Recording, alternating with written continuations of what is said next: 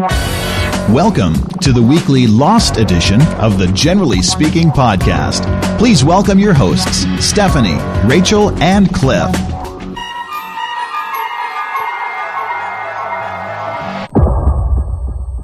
Hello and welcome to Generally Speaking. This is our January 29th edition of our Lost podcast. I'm Cliff Ravenscraft. I'm Stephanie Ravenscraft. And I'm their next door neighbor, Rachel Griffin. All right. What did you guys think about the episode? Well, I have to tell you, I believe that this had to be by far the worst Lost episode to date. And I disagree. Really? I don't think it was the worst. I don't think it was worse. It didn't really do much for me. Yeah. It redeemed Charlie for me. That's good. Then I'm glad. Because you're so harsh on him. I was really harsh on him 2 weeks ago. And, I'm a little sympathetic to Charlie now. We'll get into that later. Yeah. Rooting for the underdog. Well, we did have a lot of listener feedback, and I know a lot of people were expecting me to talk about some of the religious themes, so let's just go ahead and jump right into that. Before I begin, I want to go ahead and just play for you a little montage of audio clips that I rolled together, and then I'll discuss this. Someday, you're going to get us out of here. All of us. Do it, baby bro. Save us. Save us, Charlie. Save us. We can be saved. He's in danger.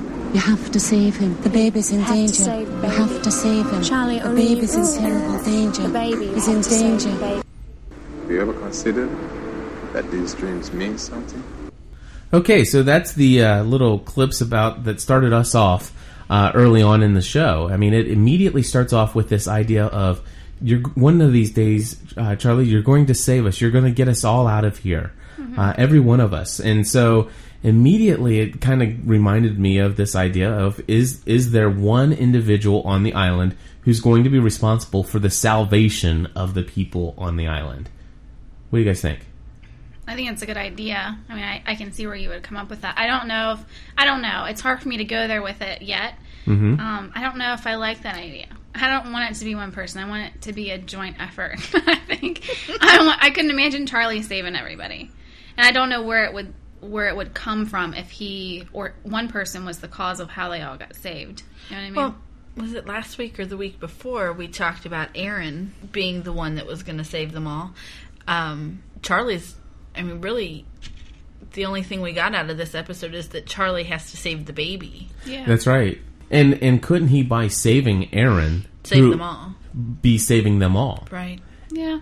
I wonder, however, though, if it was really the purpose was to baptize. I did not clearly get that, but I guess they did. They opened up with there was a mural, I guess, or a painting of Jesus' baptism, and then there was the dove flying down. There were so many religious references. There were a lot. It was like, wow. I mean, ABC really blew me away with all the religious references. Yeah. They did. In fact, I'm going to talk specifically about the baptism in just a moment, but I do want to bring up two other religious references, and then one possible one that I'll just throw in there that really isn't one, but I'll make one out of it anyway, since they didn't give me in my good island-centric stuff. The first one, or the second thing that they came out with was this concept of dreams and visions. Now, we're going to talk about whether or not we think Charlie was using again, and this was a call. These were hallucinations as a result of using drugs again. We'll talk about that in a little bit. But even if he wasn't using, the concept of God speaking to us through dreams is yet another biblical reference. One of the most prominent stories of this in the Old Testament that I'm aware of is Joseph. And tell us a little bit about that, Stephanie. Just that Joseph had several dreams that were pretty much prophecy, I would say, of what God was showing him, what he was going to do in his life. And he shared his dreams with his brothers and his parents, and was outcast because of them. It turned his brothers didn't like him to start with, but this kind of pushed him over the edge, and they did some things that were not brotherly.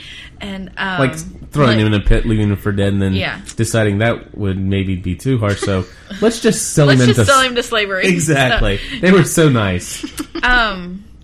But God did take care of him in each of his circumstances. Well, there was also the dream that Pharaoh had of the 7 fat calves And the 7 skinny calves. And how because Joseph interpreted that dream, just in the same way Mr. Echo helped Charlie to interpret his dream, it was able to save the nation of Egypt, and in fact save his brothers, and they would come down and one day actually bow to him, which is what his dream, fulfilling his dream. Wasn't it actually? Weren't they stacks of wheat that bowed to him in his dream? And the whole thing was there was famine in Egypt, and people came from all over the lands to Egypt to get their wheat, their rationings, and so that is just symbolism from the story that I just kind of put together myself. And those stories are from Genesis, but there are plenty of other dreams of Daniel and Nebuchadnezzar and several others, but we won't go into all of those. But I just wanted to bring out that they are bringing in this concept of the dreams, and that is definitely a biblical theme. And also, one that just blew me away, it's just blatant. I mean, obviously there have been so many references to Moses. Mm-hmm. I mean, just left and right, we have Moses carried a staff, and so does Mr. Echo. And we've talked about all those in the past, and I won't go and rehash all of them now. But the one that hit me this week was Aaron in the cradle. In the cradle in the water. Twice they show him out in the ocean. Once in his cradle that Locke built for him, and once in the piano. So 2 references, and of course the story of Moses, which really begins in Exodus chapter 2 from the Bible. We read about how the Pharaoh had demanded that all the young children be put to death. Just the boys. I'm sorry, just the boys. And so to save Moses, his mother put him into a basket and set him out on the Nile to protect his life, hoping that an Egyptian woman would find this baby and save him. And which did. It was Pharaoh's daughter found him and raised him as her own. So I mean the themes are definitely there.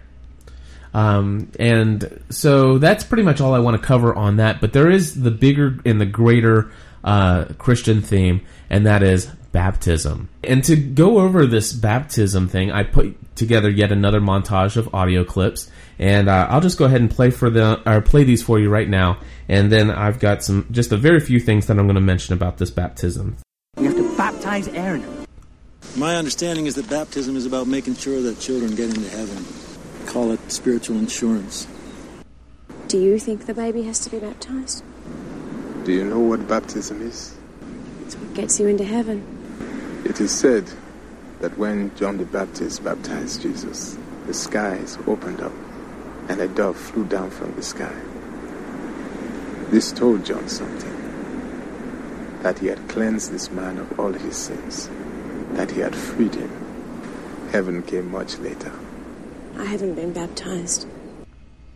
Okay, so here we have the baptism clips, and again, these were spread throughout the show, and just amazing. I like Rachel, like you said, it's just so surprising to see how many religious themes, and prior to this, they had mostly been kind of Moses and Aaron related, and pretty much in the Old Testament, and now they've moved it. Not only have they moved into the New Testament, but they've actually mentioned Jesus Christ in network television primetime. And how receptive viewers are being to it is a great thing, I think. You don't, well, not that I know of. I haven't heard any horrible complaints about, all this Jesus stuff. And, it's people are really open to it, which I think is great. I think so, I think too. they've done it in a good way. I think ABC has really thrown things in there to get people thinking and talking about it and picking up that Bible. And I think it's a really good thing that they're doing. I agree with you. The only thing that I'm concerned about is some of the Christian response to this, because there is a lot of stuff floating around on the fuselage,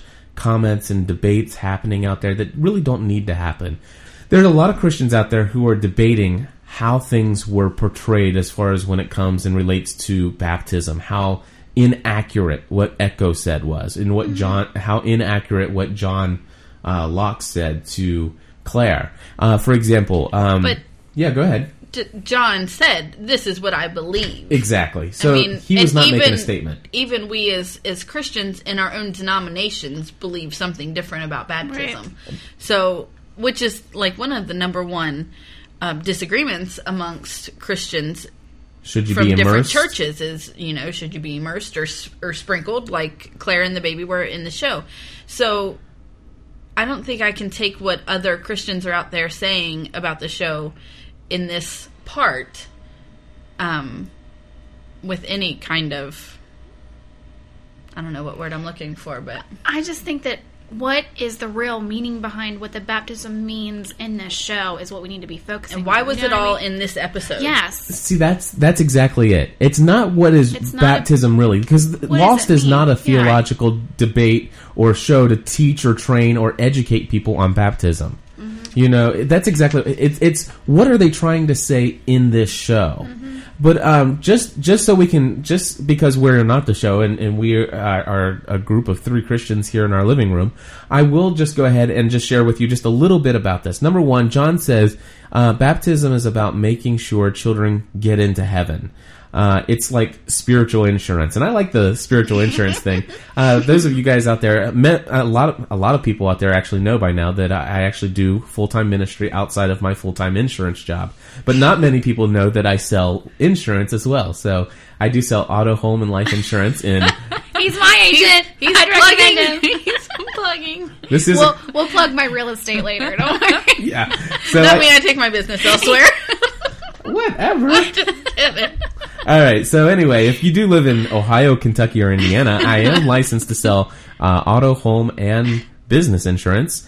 And if you live in Kentucky, I can do your individual health insurance. And if you live anywhere in the United States, I can sell you some life insurance. Nice. However, I decided what I'll do. Since you guys know that I'm a salesperson, right? Mm-hmm. And I am the stereotypical salesperson. But I've decided to make this commercial free. But I have decided that every time this commercial's free. This is commercial free. And however, every time they kill somebody off on the island, I will do a little 3-minute bit about why you need to buy life insurance. Great. Y'all can look forward to that. Yeah. I can see the hate mail coming now. They're going to get wind of that. Nobody else on the island is going to die. You're going to get more reviews on your page. That's fine. On iTunes. That's okay.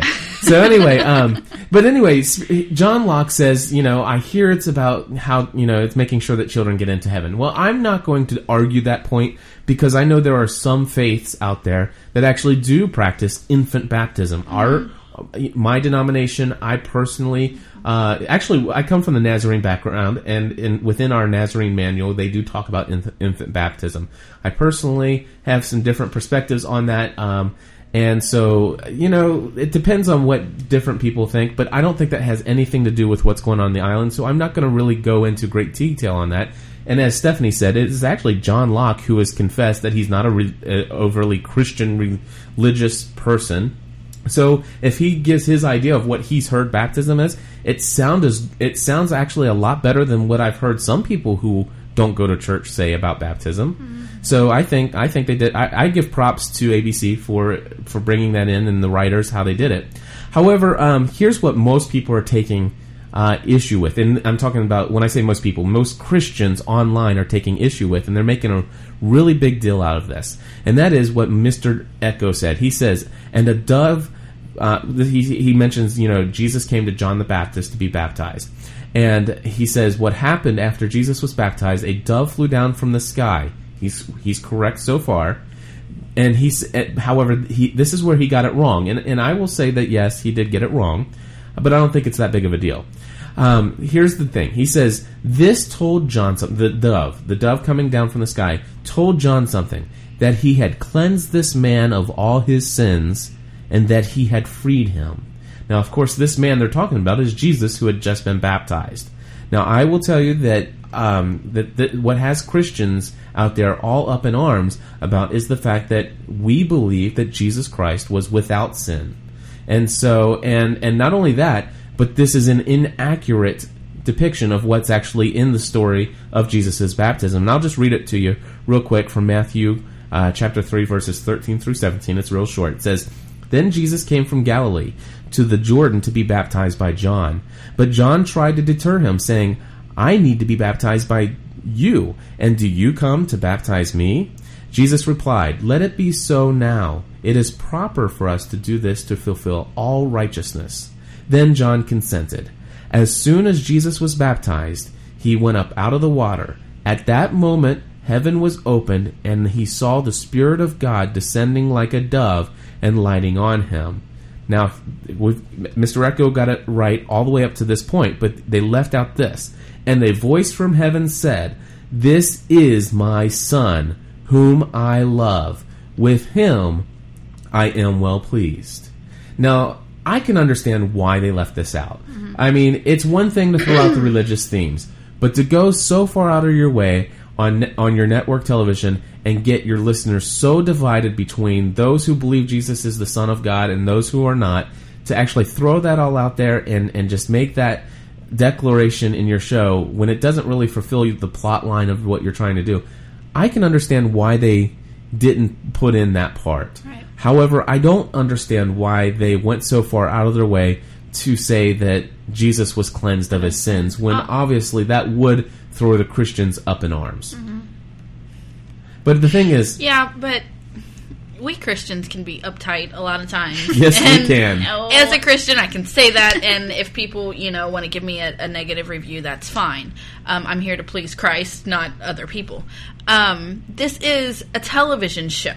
Amen. And it's written by humans. Preach it, sister. So to get all up in arms and all in an uproar about a script that's being portrayed by an actor who has these beliefs or not, I don't know.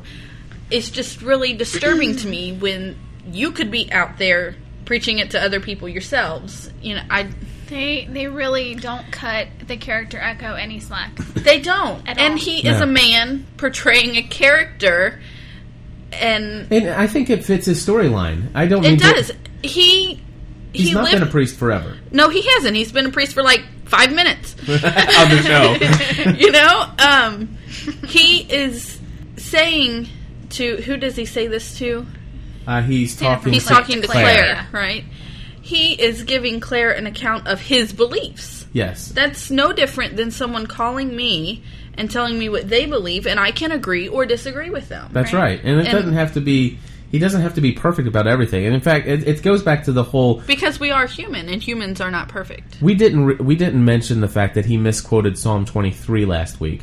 He said something like, "Yea, though I walk through the shadow of the valley of death," instead of the valley of the shadow of death. Exactly. and actually, I got a lot of Christians that emailed me and said, "Cliff, why didn't you point that out?" It's like, I just don't think it's that relevant. I don't think the writers of the show are trying to make some theological statements here.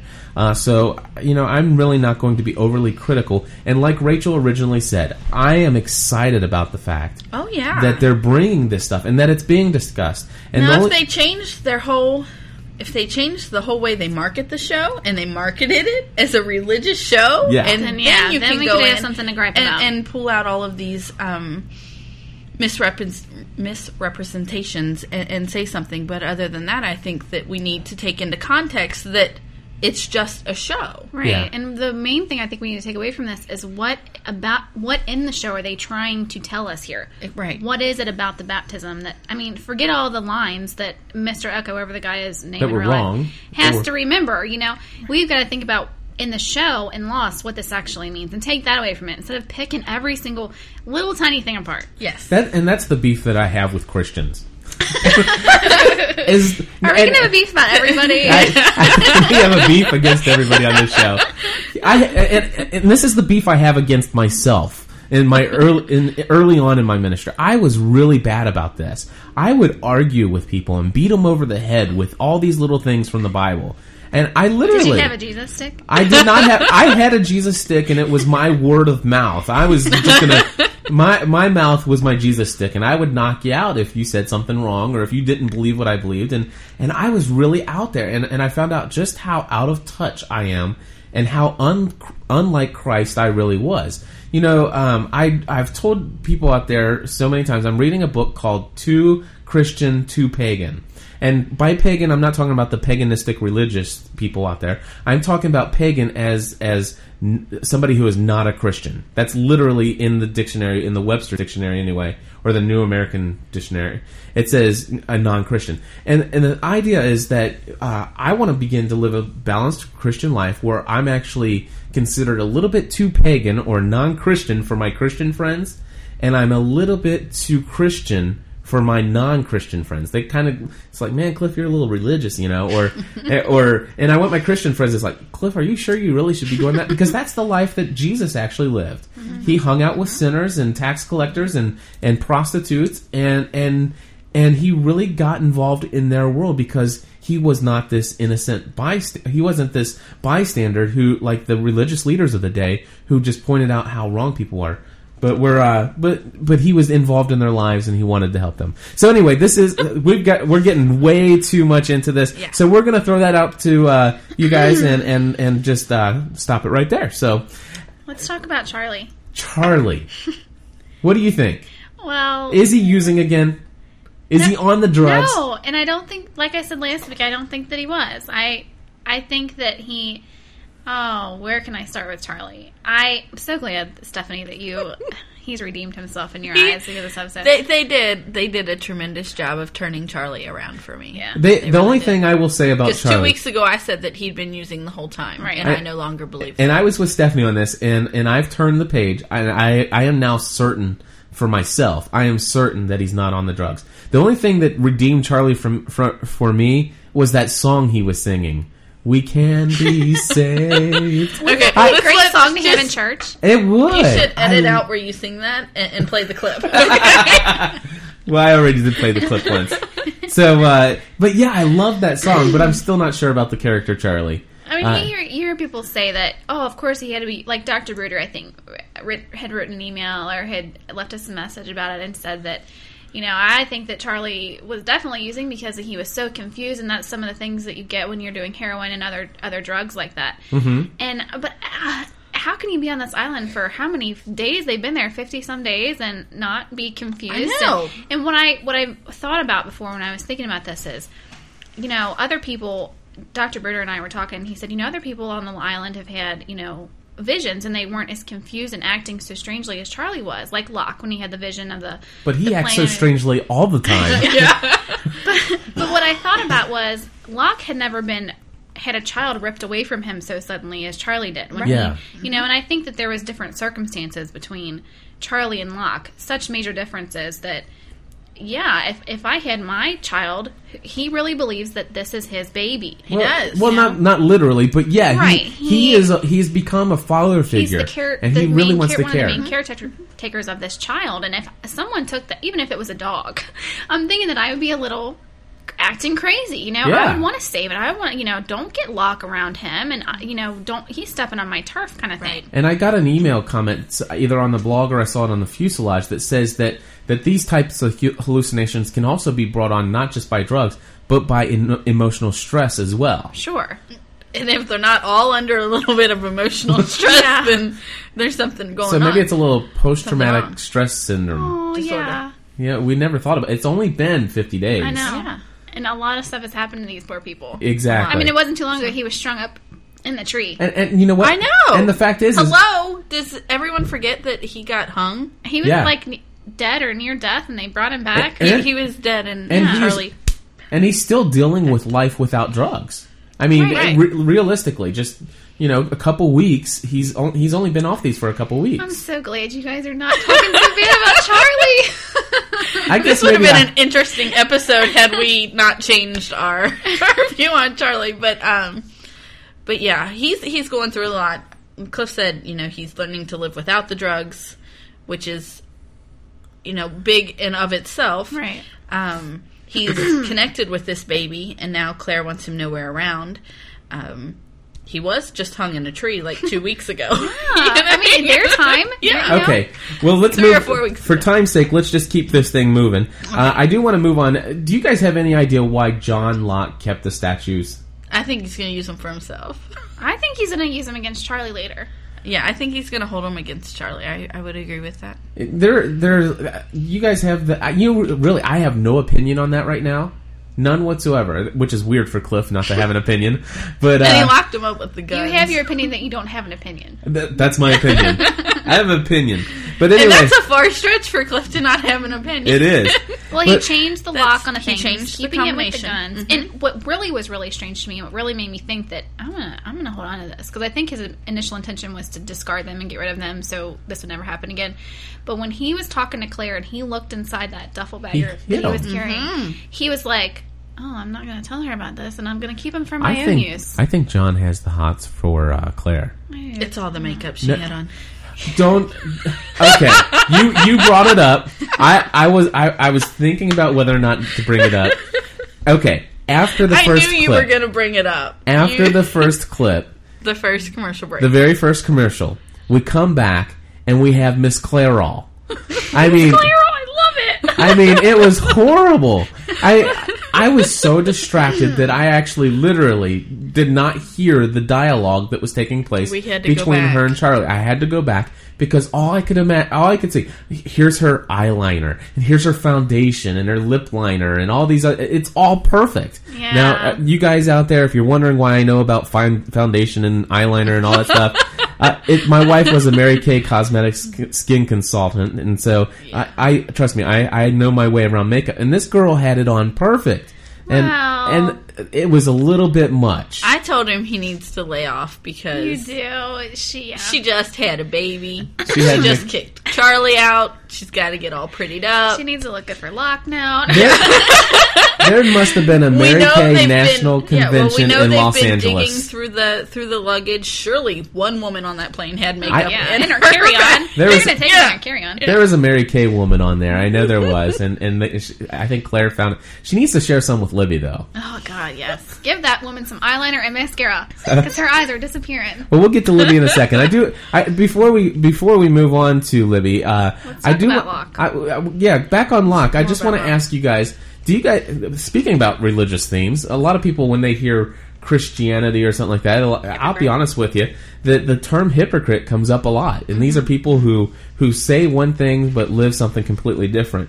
And so before, I'm going to have Rachel and Stephanie read an argument that is going on online, whether or not Locke is a hypocrite. But before I do, I need to go ahead and set up the clip here for you. So let's go ahead and play this.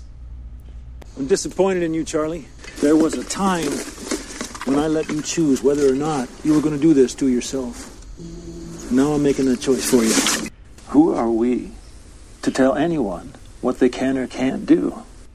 What a hypocrite. Do you notice that just between those two clips, you can tell the difference in his attitude completely. Something's up. Oh, yeah. So much. Like, he is so calm and cool and collective with Jack when he tells him, "Who are we?"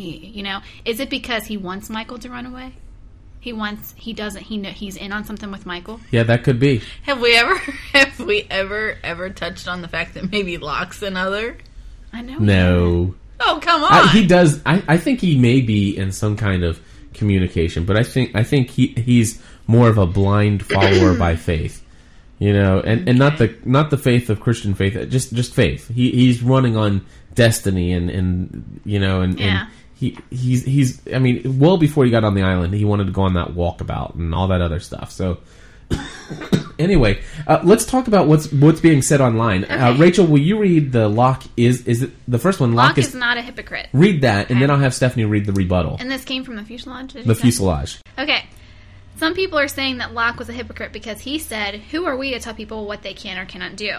Just like you just heard. Yet he wouldn't use that motto with Charlie. The difference is Charlie's actions were deemed to hurt other people. It's not just Locke who thinks Charlie was using heroin again. Lots of people did. Kate, Claire, etc. Charlie has lied in the past in regards to the drug use. He's been having strange visions, etc. That's a sign of heroin use. See, that just bothers me. Yeah, we disagree with you, but go ahead. Now, Locke would be fine if Charlie's actions were just about himself, but they were affecting Claire and her baby. With Michael's actions were about Michael. Who was Jack to tell Michael what he could and couldn't do with his own life? Who was Jack to tell Michael that he couldn't look for his son? That was Locke's motivation for saying that. During the Moth episode, Locke helped Charlie make a decision to back away from drugs. Locke was more supportive then because Charlie's drug use was about Charlie. His actions weren't harming other people. Now the situation is different. Charlie's actions were not about Charlie this time. They were about Claire and Aaron too. Charlie was negatively affecting and putting in danger Claire and Aaron, two people Locke cares about. So it makes perfect sense for Locke to get aggressive with Charlie this time, but not in the Moth episode. Just my opinion. Locke is a hypocrite because he was angry at Charlie for lying when he has lied himself. He lied about how Boone got hurt. He lied about seeing the monster. Who knows what else he has lied about to the group. So for him to tell Charlie that he gave up his right to be believed when he himself has told lies is hypocritical. And I agree with that. I agree with that too. And I think that Locke is a user, not of drugs, of people. Right. I just need to clarify that. Be careful how you talk about users and then say somebody's name because I corrected myself. No, he. Wait a minute, I totally lost my.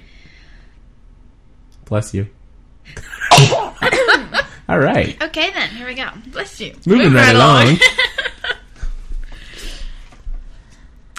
Stephanie, Hypocrite. you were saying something? Hypocrite? I was. Locke's a hypocrite.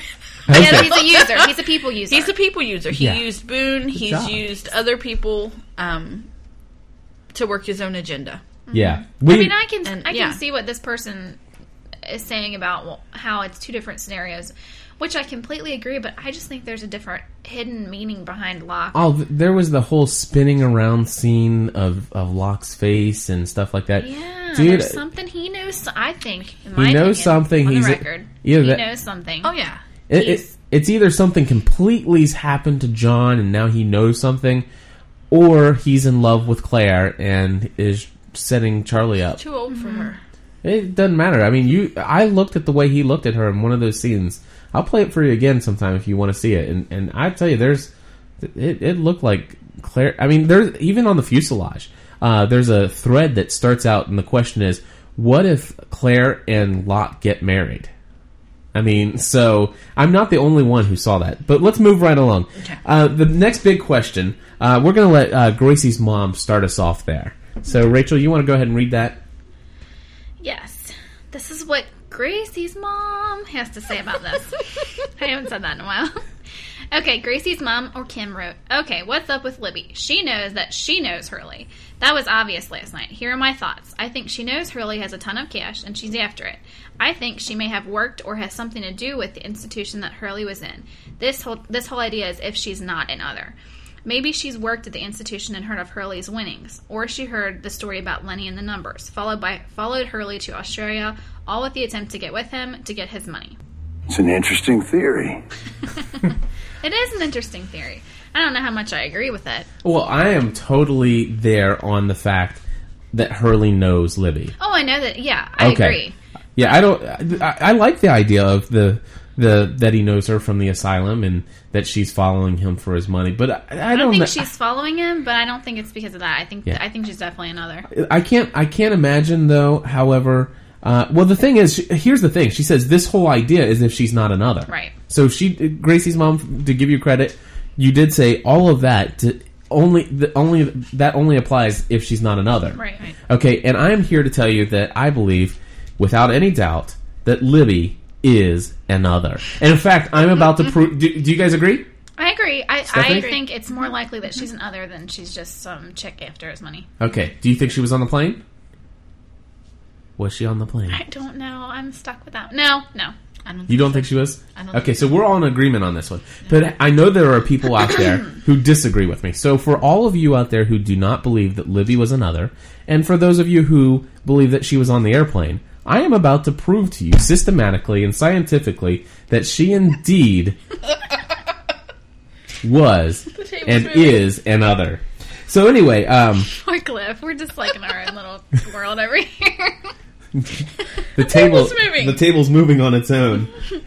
They don't want me. It's the producers of the show. Into the thing. They've rigged it. Anyway, yeah, they've rigged it. Okay. So anyway, I'm about to prove to everyone that Libby is another. And here's my thought. Here we go. We're watching the episode. Hurley says, do I know you from somewhere? And she's like, he says it much more cool. Yeah, he does. Yeah, dude. So much cooler. So Hurley says that, and she's like, if you look at her face, she's like, oh my gosh. And she comes back real quick, like it's rehearsed. Oh yeah, they're about to find me out. You mean other than the flight? And Hurley goes, the flight. And you could tell he's like, no, you were not on the flight. And so what'd she do? She immediately swings him. I'm going to try this on. Turn it around. I need to get him distracted. She's like, oh, what am I? And he's like, huh? What? And she's, I'm going to take my shirt off and get naked. I mean, she didn't really say that, but I mean, that's exactly what she had in mind. I mean, she, being the clinical psychologist, she knows that if I get naked behind him, his mind is anywhere other than what he was just thinking about.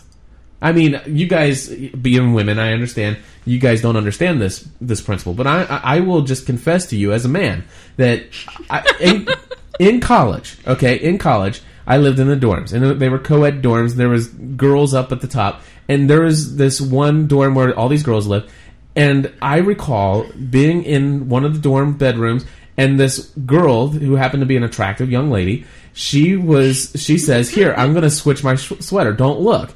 And I would be honest with you. I did not look. However, you wanted to. I wanted to. He was thinking of how he could without getting caught. I was. And there was nothing else on my mind. I was not thinking about the color of the sheet or the pattern on the curtains. Nothing. Literally, my mind was preoccupied with nothing other than the fact there is a naked woman standing behind me. And that's what Hurley was thinking too. You know, right. That's what Hurley was thinking. And even I will tell you that it was even distracting for me to pay attention. She's kind of cute in a been terrorized by the others for 40 days kind of way. You know, it was even difficult for me to listen to the dialogue watching her. I mean, I know they didn't show anything, but again, I'm telling you. You know what? Once you play this, I didn't realize it as much until I heard it the other night when we were talking. I didn't realize how much more rehearsed it sound on purpose. Well, I'm going to play it for you guys so you can hear it. When you don't see it and you just will hear this, pay attention to how rehearsed it sounds. Yeah. But even as I was watching it, and I was trying to listen to the dialogue as what she was saying, but I'm sitting there watching. How much am I going to get to see on television? and I know. Okay, you know what? I am probably going to have tons of Christians out there saying, Cliff, how you are the worst Christian influence in the world, and I cannot believe that. Then I say to those people, man, you got to read. I can't even think of the name of the book now. Well, you can come back to it if it comes to you. But the thing is I'm just being honest. Every man's battle. Every man's battle. This is something that we men deal with. This is something the seeing physically with your eyes the mental image of someone naked. I mean, and I even joked around the other night. We were talking with some friends of ours who are listeners on the show. We were on Skype and we all got together and I played them this and I said, John Locke, they're taking the week off for airing Lost this week, and he came over to the airport and I asked him, I said, John, tell me, do you think Hurley on the show, do you think he knows Libby from a previous experience? And he goes, why? What do you mean? Well, I played for John Locke on the couch, sitting in my living room, and I sit there and I said, do you think... You're so ate up. Do you think that... And he's sitting there, and all of a sudden, John's eyes just went like all buggy and everything, and he looks at me at the end of showing that clip, and he says this. We're going to need to watch that again. All right. Here we go. That was horrible. I am definitely, if the elders of our church heard this, I would definitely be asked to step down, wouldn't I? No, they love you. Yeah, right. Yeah, well, maybe they need to read Every Man's Battle because it's out there and totally off topic. Hiding the issue or the problem will not solve the problem. So anyway, it's intentional. She took her shirt off intentionally. This was meant as a distraction. If he wouldn't have brought up the fact that did I know you from? She would have not taken off her shirt right then and there. Right. And in fact, when she did, she took off her shirt, and you can tell right as before she says something, she's looking up. Which, when you look up, when your eyes go up, when you're thinking, that means you're recalling something from memory. And I happen to know that from a little psychology I took in. Isn't it like one way to the right or one way to the left? Like left you're lying, right you're recalling, or vice versa? Something like that. But I didn't pay that much attention in psychology. I got a B, not an A. Okay? So I would have got an A, clearly. So anyway, she's recalling something from memory. And she's like, oh, I can't believe you didn't remember because you were the last one on the flight. I remember that. And you were all sweaty and you stepped on my foot. I mean, let me just play it for you. Yeah. Let me just play it for you, and you can tell. This is the Libby Gets Naked clip. Do I know you from somewhere? You mean other than the flight? Flight. Okay, turn around. Okay. Huh? Turn around. I want to try it on. And now she's like, what am I going to say? Sure. No peeking. She's like, what am I going to say? Oh, yeah, I remember. I cannot believe you don't remember stepping on my foot. I did? Yes, you did. And it was hard. I know that because I remember you were the last one on the flight, and you were all sweaty, and you had headphones on, and crunch! You stepped on my foot. That's a lie. Yeah. Okay, here another thing that I just heard right now was we keep saying that he's obviously no longer thinking about where he knows her from because she says, "Quick, turn around, I'm going to try this on," and don't peek. So the only thing in his mind is she reinforces. I want to peek. Hello. And she knows that Hurley's hot for her. Okay. Oh yeah. And the thing is Hurley's going to memorize. So I mean, even if we know he was in a hurry when he got on that plane. Was it Dr. Bruder that mentioned the fact that he was in the back of the plane? She was in the back of the plane. Right. He was she the last one on. There's no way he could have. She was a tailie. Yeah, she was a tailie. If she was a tailie. The only thing we were talking about the other night, but the only thing is sometimes I've entered the plane from the back. They have multiple exits on some planes. Yeah. So, no.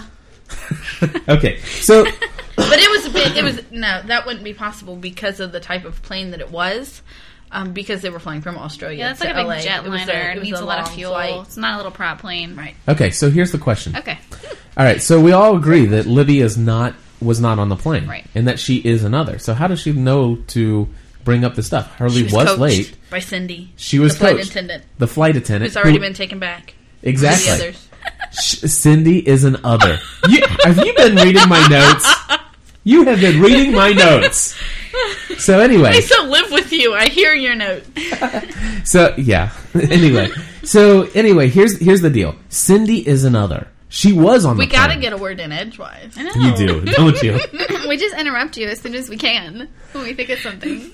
So, Cindy is on the plane, and she was able to witness all those things, and she's coached Libby because Libby's like, oh my gosh, they killed Goodwin, who was one of our other group of others. Yeah, I don't want to die too. And I'm going to play some clips where the three of them worked in concert. Libby, Cindy, and Goodwin. And they are great at manipulating conversations to cover up the fact that they were others. And I'm going to play some clips. But anyway, I believe that Cindy just set that up. But let me go ahead and play for you these clips, and I'm just going to pause it and play as I go along just to give you some stuff here. And so... Let's all listen. This is from 48 Days. We're all scared. It's like a paranoid here. We don't know anything. Okay, so that's Goodwin. And Goodwin is saying, we don't know anything. Let's not get all paranoid here. And the thing is that I believe that Goodwin and Libby have had, and Cindy probably as well, have had a powwow. And they said, okay, guys, we need to get everybody inland. Because we can't take them out here on the beach because we've already lost a couple of us. Okay, so we need to get them inland, off the beach. And so Libby brings it up. We need to get off the beach. And Goodwin has, in previous times, told Ana Lucia, no, we need to stay here and keep this fire lit so that they could drag off the people. Well, that didn't work. Now it's time to move inland. Now listen how Libby and Goodwin work, and you'll hear a little bit of Bernard in here too, but listen how they work. He's right. Why would they try to infiltrate us. I mean, it's crazy. Well, whoever they are, they know we are here. We need to leave this beach. That's Libby. You said we needed to keep the signal fire burning. She's asking Goodwin. I think it's time we let it go out. Do you see how beautifully they orchestrated that? Mm-hmm. Wow. I mean, they are masters of persuasion in conversation. Others. Now, here's another one. Hey. Okay. Hey. Now, do you see the proof there? Yeah. I mean, I'm blown away by that clip. Wow. So you hear the digging. This is Ana Lucia is getting ready to dig a hole for Nathan. Okay, because she has inappropriately assumed that he's another. And now Libby... Which they set up very well. They did. Mm-hmm. I've even got a clip to prove that they're setting him up. But anyway, so Libby's kind of concerned. How far is her conspiracy theory going? Does she really think that even I could be, or maybe there's more of us? She's trying to fill Libby out to see if there's any more conspiracy theory in her. Listen to this. Back at the beach, the night they came back, you said that Nathan was gone for 2 hours, that he was missing. Setting him up. He creeps me out, Anna. Do you hear that? You really think it's possible that one of us, one of them? Why do you think I'm digging this hole? I mean, so obviously setting Nathan up. Yeah, I think you're on the right path there, Ana Lucia. You are so right. He creeps me out. Here's another clip. Who gave him food? What happened? I'm trying to find out what they did to us, and you're taking care of them. I didn't do anything. And what if you're wrong, Anna? We don't even know that there is a us. Okay. That was Bernard, wasn't it? That was Bernard. Now listen to how Goodwin pretends. Okay, this is how good they are. They work. It's Cindy, Libby, and Goodwin. Now, Goodwin is going to try to do reverse psychology and pretend to defend Nathan. Listen to how great they do this. Bye. Well, they haven't come since we put him in there. That was Libby. Well, they haven't come. So, again, setting him up. He wasn't on the plane. What? We were in the air for 2 hours. I didn't see him once. Not once. It's a big plane, Anna. Just because you didn't... No, I didn't see him either. Well, I'm pretty good with faces, you know, of the passengers, and I did not see him. Well, you're not all serious. He never talks about himself, Nathan. Every time I ask him anything, he just dodges. No, if he really were one of them, why would he still be here? I don't know, but I'm going to find out. Okay, so that's my proof. Those of you guys who still disagree with me, I really ask you to go back to the episode Fire and Water and look at the Hurley, Do I Recognize You section, and then go back to the 48 Days. And now that you've heard Cliff's theory about Cindy, Libby, and Goodwin, all three being others, then maybe perhaps it'll stand out to you a little bit more. And the whole thing is, why did Cindy disappear? They didn't even really play off on that too much. She just disappeared. Well, the reason is because Goodwin had died. She needed to go back and tell Papa Zeke about what's happened. Okay? And I think another thing about that is, you know, when the others came for Claire's baby, the only reason why they harmed Charlie was because he was trying to help Claire and the baby. You know, like, why would they just take Cindy? Just to take her. Yeah. So, I mean, maybe that's just my thoughts. So what do you guys think about Mr. Echo's trees? He's building a hammock somewhere. He's building a hammock. Obviously, a lot of people... He likes them. He even says that. I like these. Some people think he's building a church, possibly. My favorite theory is he is looking for the trees that he likes to build more Jesus sticks for Jack's army. Jeez, okay, here we go. That's horrible. So we'll just move on. We don't know yet, and I'm sure we'll see more on that one. Before we go any further, I do want to just say one thing that has really bothered me, and that is, and the reason why it bothers me is specifically for a reason. Excuse me, a reason for why. Wow. A reason why we got a listener feedback from two individuals from Texas. And I wasn't going to play the first one because it had come in first. And it's from, I think, a 9-year-old girl. She's 9 years old. A 9-year-old girl called our show and told us about how she feels about Locke. And I am going to play it now only because her father called in right afterwards. So I do know at least this 9-year-old girl's daughter is watching with her father. And I have no problem with that, especially if this is giving them the opportunity to dialogue about some of the issues that are on the show. As long as a parent is involved in a child's life and they're sitting there watching this. Because the thing is, as a 9-year-old girl probably spending the night at a friend's house, they might have access to the show anyway. And I'm just glad that somebody's involved in their daughter's life to sit down and talk to them about that. So anyway, but here's the problem that I have, is this unnecessary bit about increased sexual references. Well... No, it's totally unnecessary. No, I know, but I agree with you. I don't think that it's necessary at all, but I think they're trying to bring in more audience members. And I think with the whole, people are wondering, oh, why aren't they all getting their freak on with each other? And you know what? I'm serious. They smell bad. Yeah. You know what I mean? I think they feel obligated to bring a little bit of it in. No, listen, they did that with Saeed and Shannon last year. Mm-hmm. You know what? And it didn't bother me. It didn't. That was this season, wasn't it? Was it? Yeah, you're right. It got a 6-week hiatus. It seemed like 3 years ago. Well, it was technically last year. Well, Jen and Son are married, and I'm so cool with that because I think married people should be having lots of sex. Okay, Stephanie, what are your thoughts? Yeah, babe. He watches too much TV. So anyway, I mean, God intended it for marriage, and there's an entire book of the Bible devoted to it. So there is Song of Songs. Check it out, guys. Okay. Just don't ever tell your wife, quote the scripture to your wife and tell her breasts are like 2 fawns of gazelles and all that other stuff. Where did I hear that before? Did we do that at church? Yeah, we probably talked about it at church. Probably. Oh, it was in reality. It was. Yeah, which is our church service.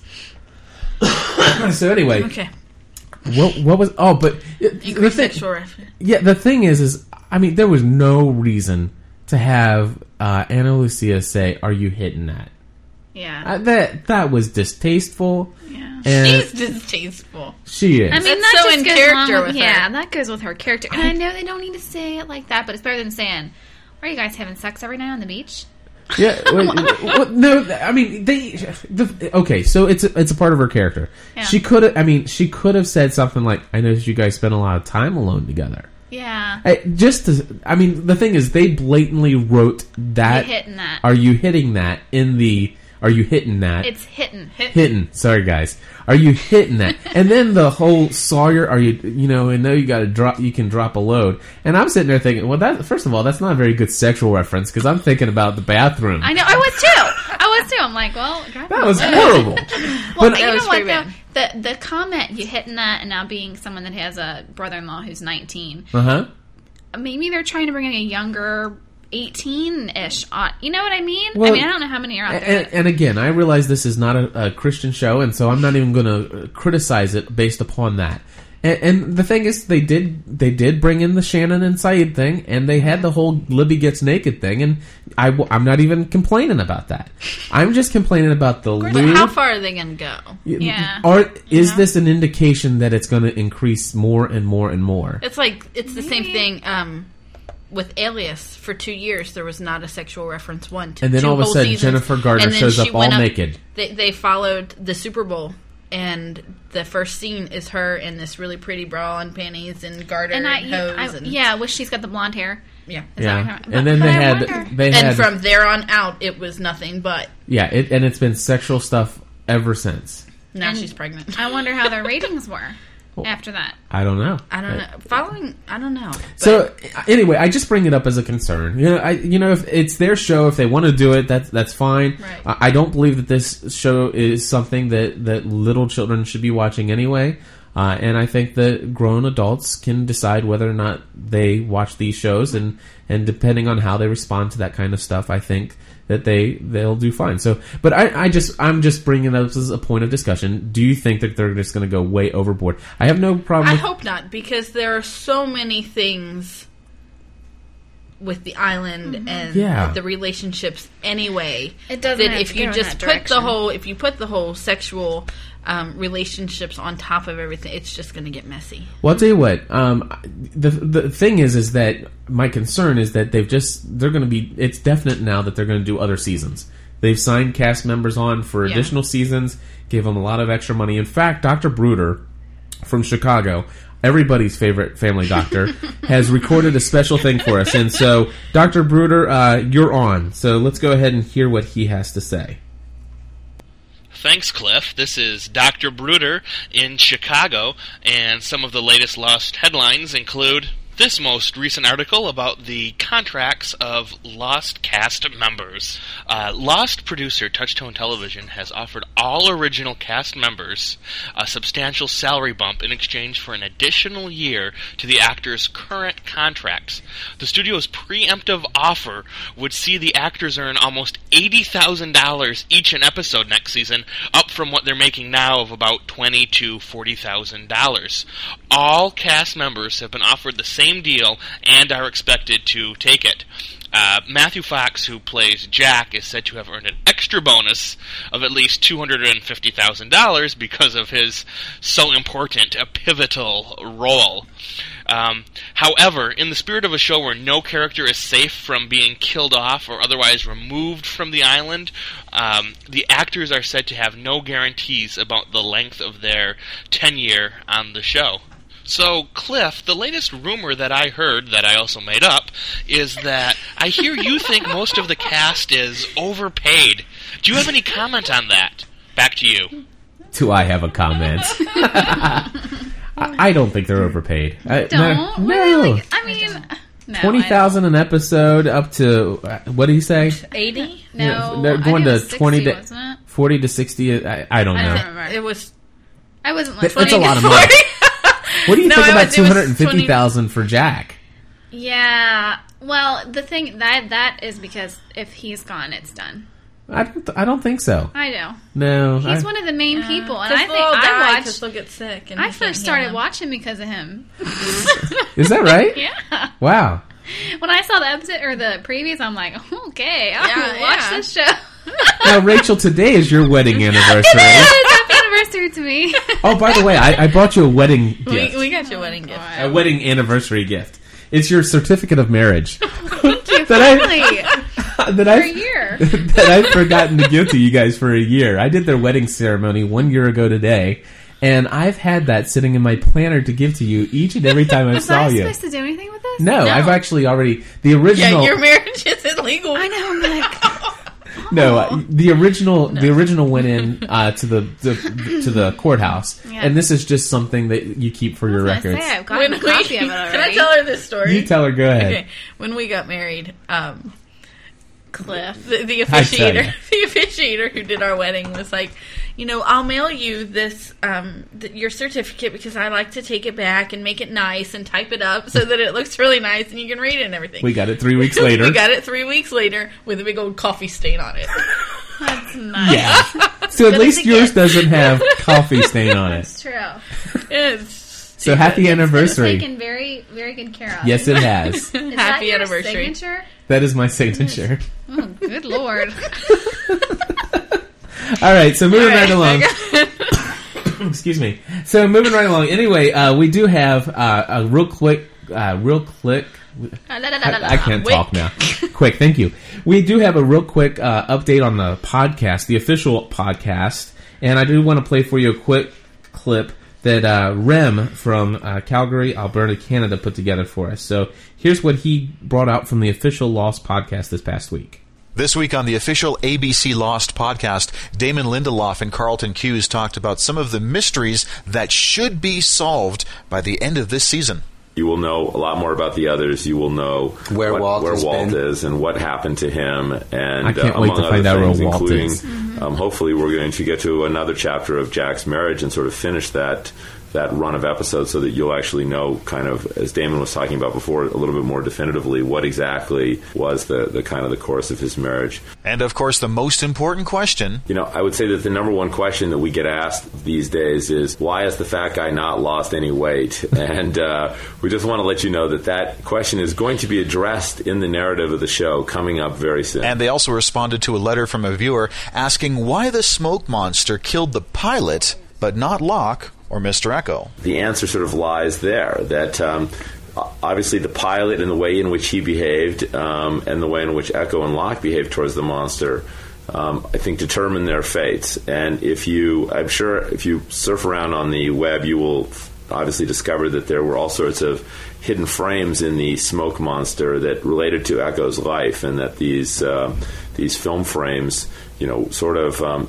were all significant images from his past, and the monster was sort of cycling through those images, and after cycling through those images and sort of evaluating Echo, made a decision about how to behave towards Echo. And I think that, the monster is discriminating. The monster does not treat everyone equally. And what happens if you don't put the numbers into the computer? We're going to deal with what happens if you don't push that button narratively this season. You will see more story material about the button and about the electromagnetic force field. I think the button should have flashbacks. You should see it being crafted in a plastics company, and the guy who etches the word execute onto it, and then it gets placed onto the keyboard, and the keyboard. I think that'd be fascinating. Genius. I think that's a sweeps episode. I think it is a sweeps episode. That's fantastic. We'll just call it execute. Yeah, that's good. Execute. I thought it was interesting I just realized this when he was talking about the black cloud or smoke or whatever. It kind of, they call it the security system. It kind of resembles. Danielle does. Yeah, it's kind of like it is like a guard dog. If you dog sense that you're afraid of them and that you're running from them, then they will bite you. And if they sense that you're not, then they're more likely not to. I don't know. So why did it in that first episode or whatever, why did it go after the pilot but not Jack, Kate, and Charlie? Well, they were scared of it too. They ran. The thing is, I think it indicated that they indicated that it did respond. They responded differently in that, or the security system or the monster responded differently as a result of what it saw in the past of that person, and so it's something that's been in their past. We do have another comment that was emailed to us from Eric Fisher in Marion, Indiana, and here's what Eric had to say. Hey guys, Eric Fisher here with a little bit of feedback on the Lost podcast. Damon Lindelof made two statements, one as an answer to a question and one just in general, that I thought were worth a little more scrutiny. Here's the first one. It's sort of frustrating for us as storytellers is we have these designs and we've known for, quite some time, actually, sort of very early in season 2 that, that we were going to do this bit with the computer where Walt parentheses question mark was someone claiming to be Walt, at least, was communicating with Michael, and that would finally, once Michael got back to our fuselage folk, he would actually sort of go rogue and go running after Walt. What I take him to mean that as is I screwed up by saying that it was Walt, when in fact it probably is not Walt, and that's why I have to go on record as saying, what may be Walt, or not. Right. Next clip. The Peach question is a much trickier one and involves time travel. Therefore, I'd rather not answer it. Okay. I will say we leave many, in all seriousness, we leave many intentional Easter eggs on the show. But at the same time, there are also occasional, what we call continuity gaffes. Right. And if there was in fact a Peach that says 2005 on it, that was a mistake. That we're not perfect. We are not responsible for. Those Peaches should have been from 2000. It should not even 2004, because what Kate did actually takes place during sort of 2000 or 2001. That's true. So I will say there was a misprint on the Peach. Yes, that would be my. I think the real thing to pay attention in this instance is the fact that he jokes about time travel, meaning time travel is probably not an option as far as an explanation with what is going on the island, as well as the part where he talks about they definitely have continuity errors, which I think applies to the X-ray from the 23rd Psalm, the Hunting Party episode, as well as possibly other aspects of the show that we haven't really fully gotten into yet. They just know that people are looking at it so closely that anything could be taken the wrong way. What I really hope doesn't come down to is that they really just made a mistake and hired the same guy to paint the mural in the hatch and the mural in Thomas's apartment, because I believe there should be a connection. But if there's not, it's their fault for letting us believe there is because of hiring the same guy to paint them both. So there's my 2 cents, and I'll talk to you later. Okay, well, thank you very much, Eric. This clip was not originally in the recording when Stephanie and Rachel and myself were together, but I got this email comment after the fact, and since I'm in the editing mode, I figured I'd throw this in there. But yeah, you're absolutely right. In fact, the biggest thing we heard last year or early on in the season is the quote from the producers that said, everything happens for a reason. That there are no mistakes is what they said. And now they go on the record for saying we're not perfect. So it's quite frustrating. And as far as I'm concerned, they need to get somebody hired in on the show to look for continuity errors on a regular basis. But Eric, thank you very much, and I'm going to cut back into where we had left off in the show. Thank you. The thing is we are recording on Sunday, which is not typical for us. We record normally on Thursday, but we are going to go ahead and put this one out there to get it out there as quickly as possible. And I think we're going to push our deadline. Initially, our deadline would be that our podcast is available by Saturday afternoon. That is still going to be my goal.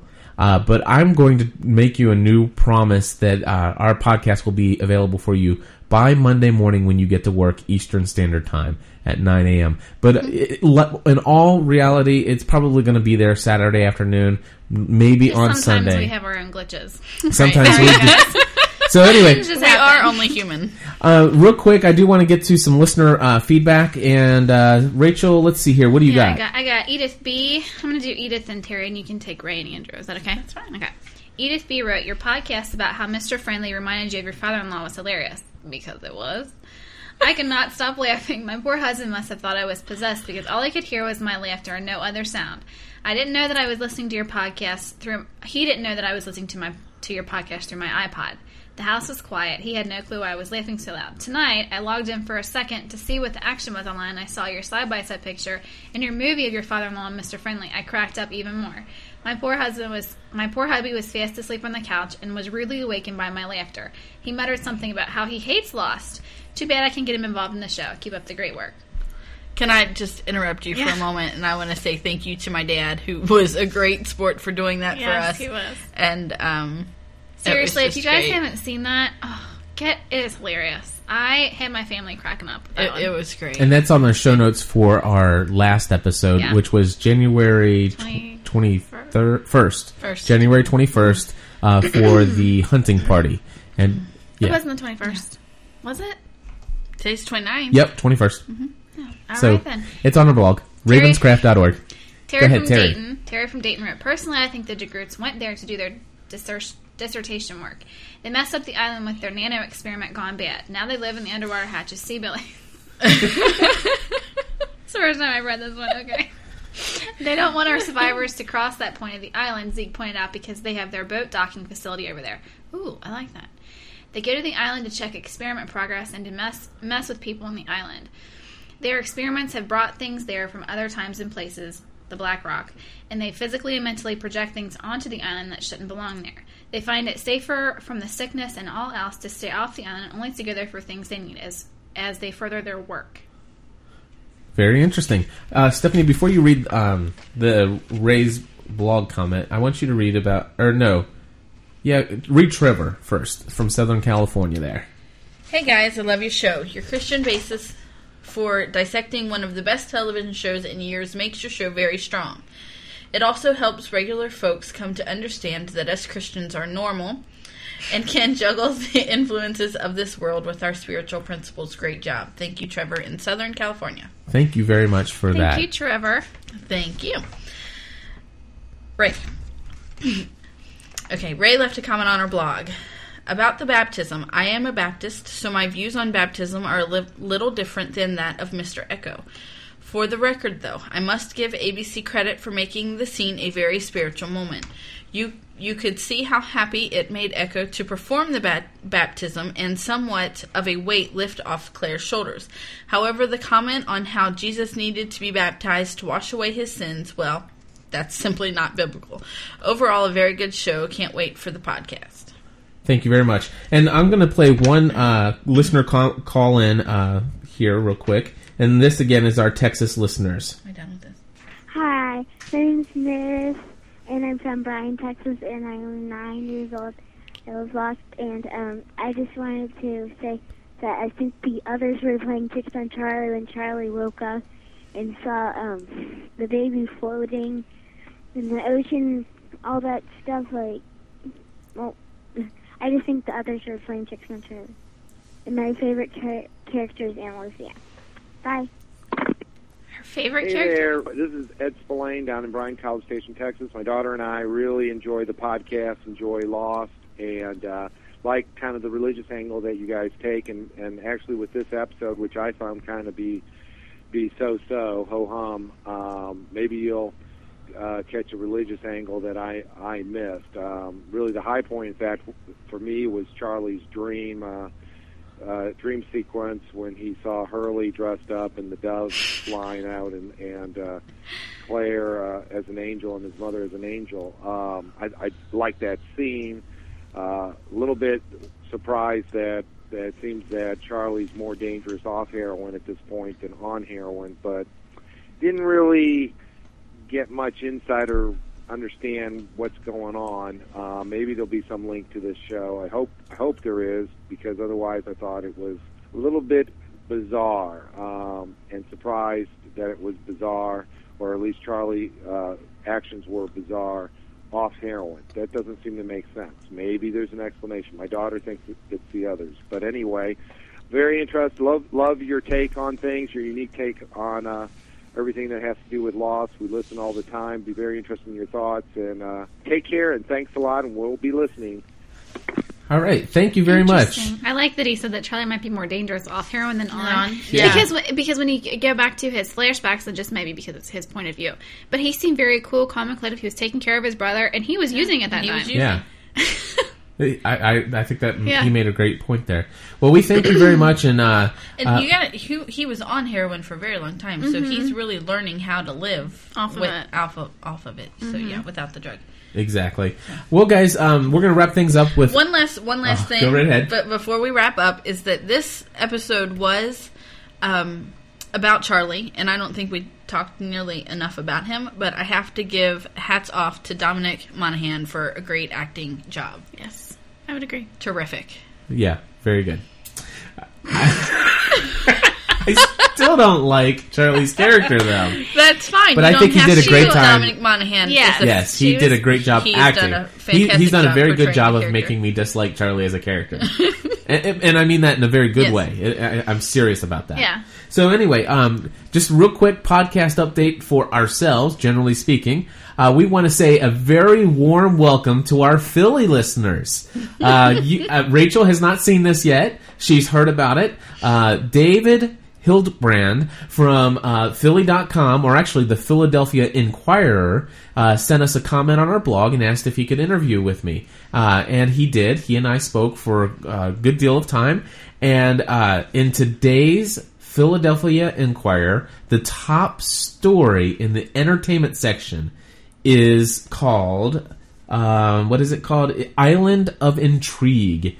And the second half of that article is all quotes from in an interview that he did with me, and I'll put a link to that in our post in our show notes. But I just want to read to you two things that was just really exciting. Here's an excerpt. Using scientific methods, Cliff Ravenscraft, the creator of Generally Speaking, a fan podcast devoted to Lost, believes he has uncovered the origins and true nature of the Black Cloud.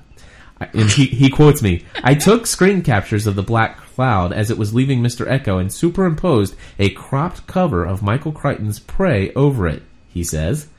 It fit like a puzzle piece.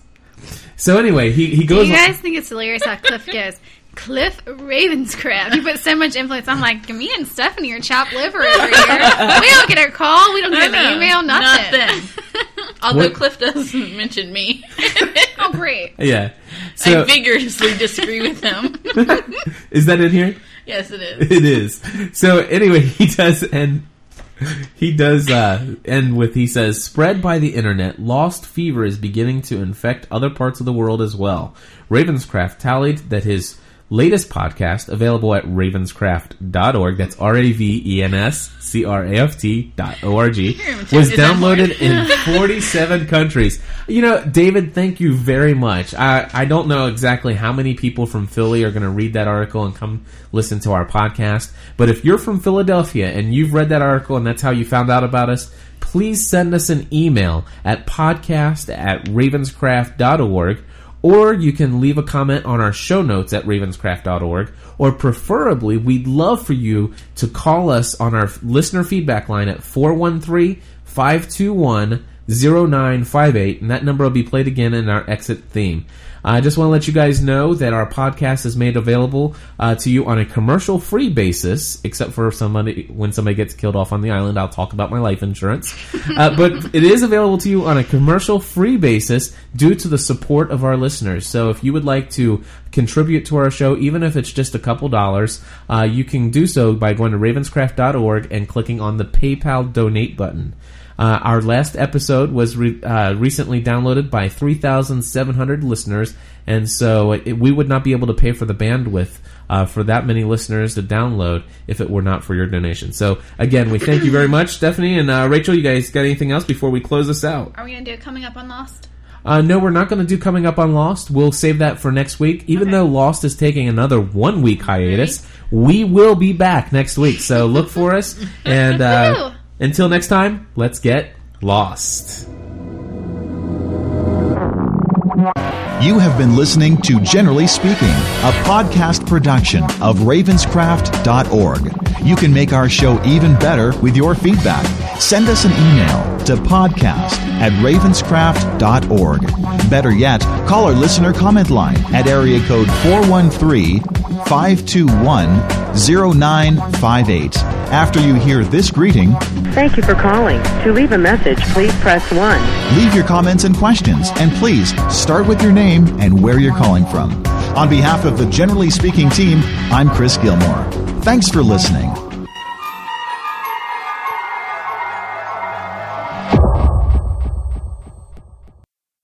Okay, well, that was our show, and if you're still hanging out after the closing theme, I have 2 little bits of goodies for you. The first up, I just wanted to let you know, for those of you who are longtime fans of Generally Speaking, the reason why we're coming to you Monday morning is due to some technical difficulties that we did have during our original Thursday evening recording session. I won't go into details except to say that I'm just very glad that we did re-record on Sunday afternoon, and that we was able to put that together. And I would say on our behalf, it's better late than never.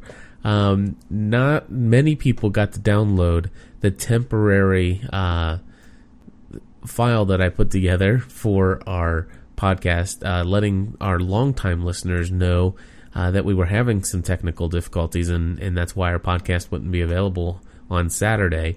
But I did take it down by Sunday morning, and the reason why is because I knew that the newspaper article from the Philly.com, or the Philadelphia Inquirer, was going to be issued on Sunday, and I did not want to have all of our Philly listeners that would be checking in have the very first thing that they hear is we're having technical difficulties.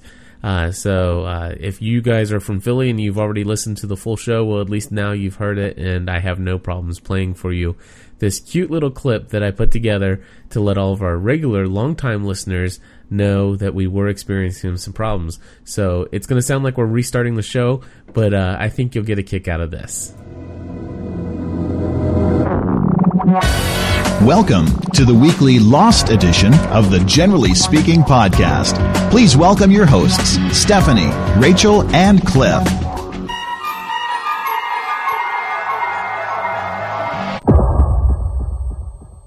Hello, welcome to our show. I'm Matthew Ravenscraft. And I'm Megan Ravenscraft. You're probably expecting to hear my mommy and daddy. Cameron, Cliff, and Stephanie Ravenscraft. However, they had some technical difficulties when they were recording the show. That's right. And they plan to record the show again today. Check back in the next think so. And our next show will be available. This one's been Matthew Ravenscraft. And I'm Megan Ravenscraft. Well, there you go. That was my son, Matthew, who is only 4 years old, and my daughter, Megan, who is 6 years old, and gave them a little chance to do their own little podcasting, and to allow, like I said, our longtime listeners know on Saturday that our podcast would be delayed until Monday morning. So I think they're awesome. I love my kids very much. And now a second goodie for those of you who are listening past our show at these extras. Here's one little extra for you. I'm going to leave you with this, and I won't be coming back after the end of this one, so I'll just set this up, and then I'm done, and I will get this thing uploaded to the internet for your downloading pleasure. This clip here is the father-in-law sound clip. If this is the first time you're listening to us, please go back one more episode to January 21st, which was for the hunting party, and please listen to that episode, because it probably is the funniest episode that we've ever done. And we talked about our father-in-law, or my father-in-law, my wife's father, who just is dead on sounding like Mr. Friendly, or Zeke as we call him, and not only does he just sound like him, but he looks just like him too. But enough said. Here's a clip, an audio clip that I put together and I made available on our website after that show, and I think you will be flipped out by just how much he sounds like Mr. Friendly. And if you get a chance, go onto the website and check out the screen capture of Mr. Friendly, where I superimposed my father-in-law's picture there, and see how much they not only just sound alike, but look alike also. So here's the clip, and I'm out of here, and we'll see you again next week. Even though there is not a Lost episode this coming week, we will still have a Generally Speaking Lost podcast edition for you. Thank you very much, and God bless. Hello, this is Cliff Ravenscraft. This audio clip will make a lot of sense to those who have heard the Lost edition of Generally Speaking, the episode from January 21st, where we had discussed the father-in-law theory, and I've developed it a little bit further. I believe now that Zeke, as he was called by Sawyer, is actually Gerald DeGroot, and it turns out that my theory is that Gerald DeGroot is my father-in-law's long-lost twin brother, separated at birth, and now brought together for the very first time. I told my father-in-law about this. We played the clip from our episode. He laughed as hard as we did, and I had him record these two lines. First up, here's a sound clip of my father-in-law doing Bring Her Out, Alex, and then the original from the episode. And tell me these guys aren't brothers. Bring her out, Alex! Bring her out, Alex! Okay, I'm going to play that for you one more time. Again, this first clip is my father-in-law. The second clip is the original audio from the hunting party of Zeke. Bring her out, Alex! Bring her out, Alex!